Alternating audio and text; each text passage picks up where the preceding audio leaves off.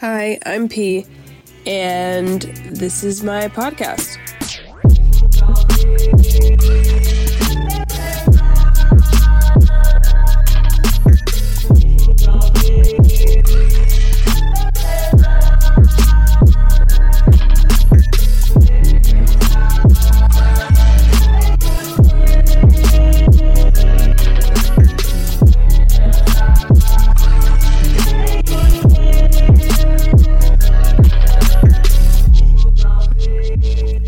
Alright, so I'm just going to hop into this so that I don't take myself too seriously. The first question that I want to talk about that I got from the Q&A is, what is hologram navigation? And the first thing that I want to talk about is that we live in a hologram. I theorized this.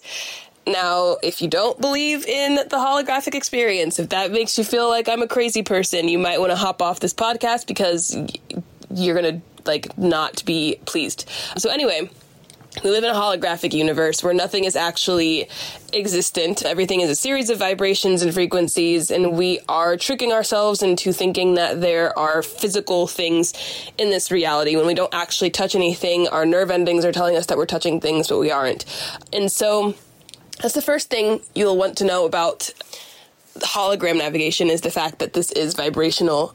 This is a vibrational existence. The next thing is that this vibrational existence is designed to work perfectly. It is set up to work perfectly. It wants to work perfectly. However, humans have free will. And so because of free will, perfection is impossible, which is fine. We can get pieces of perfection, more and more perfection into our experience when we are aligning ourselves with who we came to be, which is why I like human design so much, because it can help with creating that path in our physical reality a little bit easier. But hologram navigation is just moving around this hologram in the most efficient and optimal way. I am someone who's able to see pretty quickly by asking questions the direction that people are going in and how to redirect if the direction that they're going in doesn't feel correct for them. So that's that. On to the next question. How do you really know you're on the right track? Sometimes I feel like I get pulled in the wrong direction. So this goes right in line with the whole hologram navigational thing I was talking about.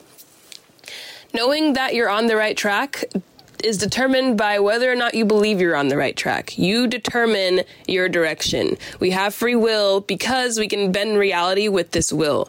You can decide at any moment that you are going the right direction. And that's why I believe in my personal life that I'm never going in the wrong direction. I don't believe in the wrong direction. And this is a choice. It is something that I had to choose to believe. This is not something that you can prove unless you experiment with it. And you have to decide, I can't mess up. I can do whatever, and there is no wrong way. It's only wrong when you decide that it's wrong. You have that much power in your body that you can bend this holographic reality to suit you. And so what can help is asking reality to give you things that can help to anchor you to your direction. Sometimes just that belief that you can't go any wrong way can feel a little bit too airy-fairy, and it can feel like you have absolutely no control. And so asking for certain tools to help pin that down is very helpful. So things like astrology, things like human design, things like numerology, tarot readings, these things can help for you to kind of solidify your sense of direction. But you are the one who is creating your direction, period. The next question I got was, is pizza a superfood? And honestly, I don't know what a superfood is. I'm going to assume that a superfood is not pizza. Yeah, I probably need to Google the definition of superfood. I feel like they are those, reishi mushrooms. I feel like that's probably a superfood because it does so many things. Pizza, maybe if you feel like it's a superfood, it is. The next question I got that I think is great for this first episode is, where did human design come from? Human design came from this man named Ra Uru Hu back in 1970 something. This voice came up in his head and he channeled this thing for 8 days and 8 nights. And basically it's a system that combines Eastern and Western systems into one modality, but he channeled it over 8 days and nights and then spent 25 years developing it and then started teaching it to people, and then it just kind of turned into its own thing. And I feel like every time a human design student picks up human design, they morph what human design is slightly. So yeah, it did come from this channel named Ra Uru Hu back in the day. The next question I got, which I think is helpful, is why did you start doing human design readings?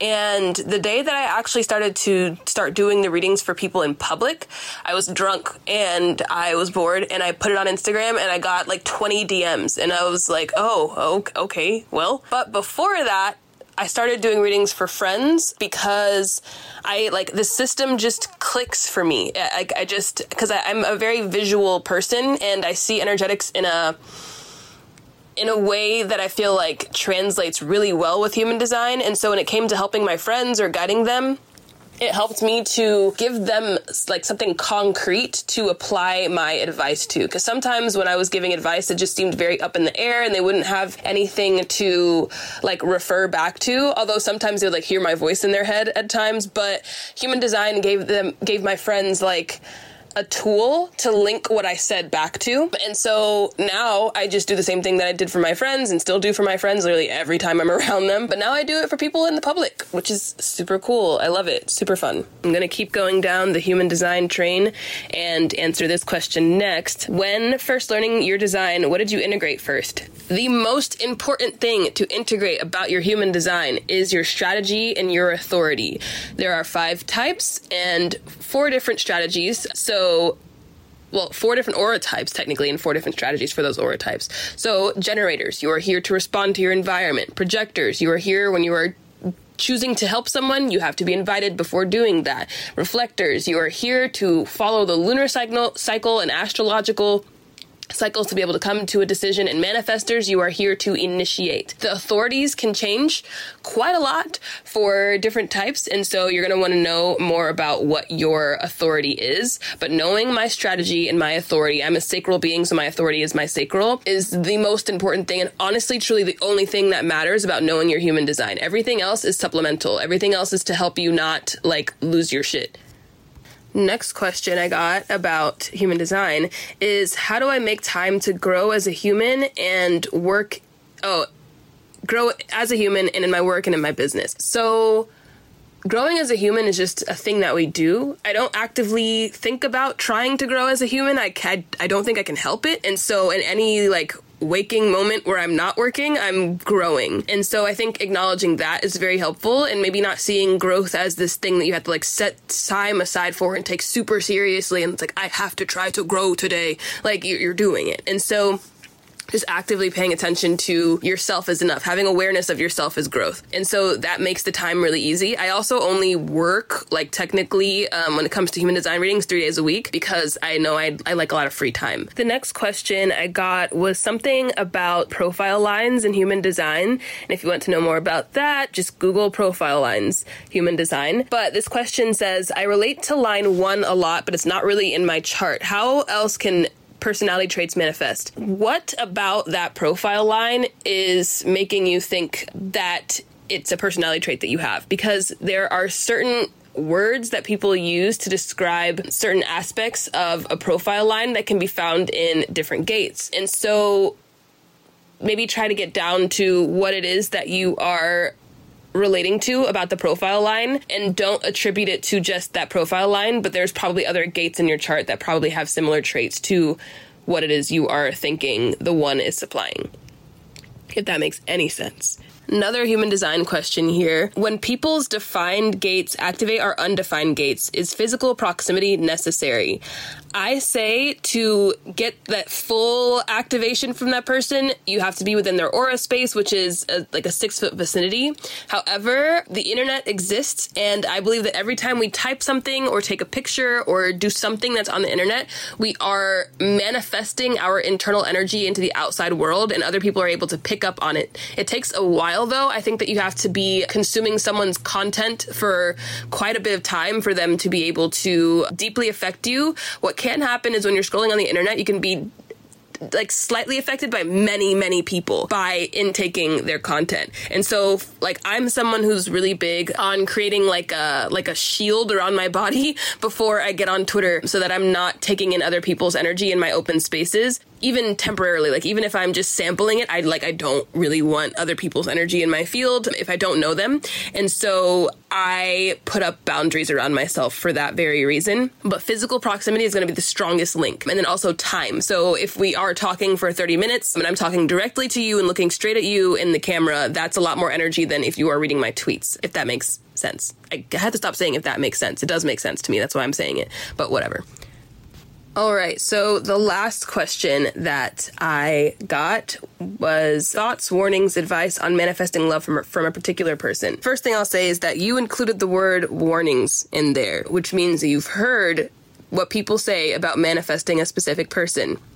Now, not to say that they're right, but you've heard it, and so it's in your subconscious. And so you have certain beliefs already about manifesting a specific person, and you need to acknowledge those beliefs and address those first. I will also ask why that specific person. What traits about that person are making you want to manifest them specifically? And ask yourself what those things are that you are desiring from that one person and why they are the only one who can do that. Now, I believe that you can manifest love from a particular person because I've done it before. Not with my current partner, but with someone else. And I will say after I manifested them, I wasn't super pleased about that because I was not fully seeing them. And so I feel like you need to ask yourself a lot of questions before trying to manifest a specific person and be very clear about what it is that you are wanting.